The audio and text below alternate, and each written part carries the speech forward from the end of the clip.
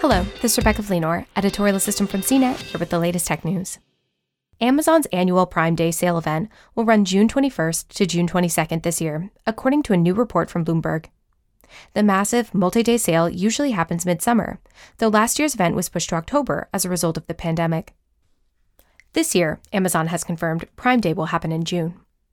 If the new report is correct, Amazon will likely confirm the dates within the next few days.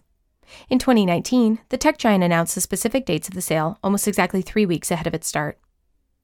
Regardless of its start date, Prime Day represents one of the largest sale periods every year, with rolling discounts on thousands of products from video games to smart home gadgets.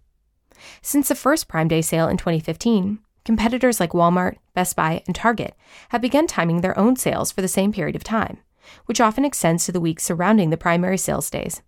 Amazon didn't immediately respond to requests for confirmation or comment. For more of the latest tech news, visit CNET.com.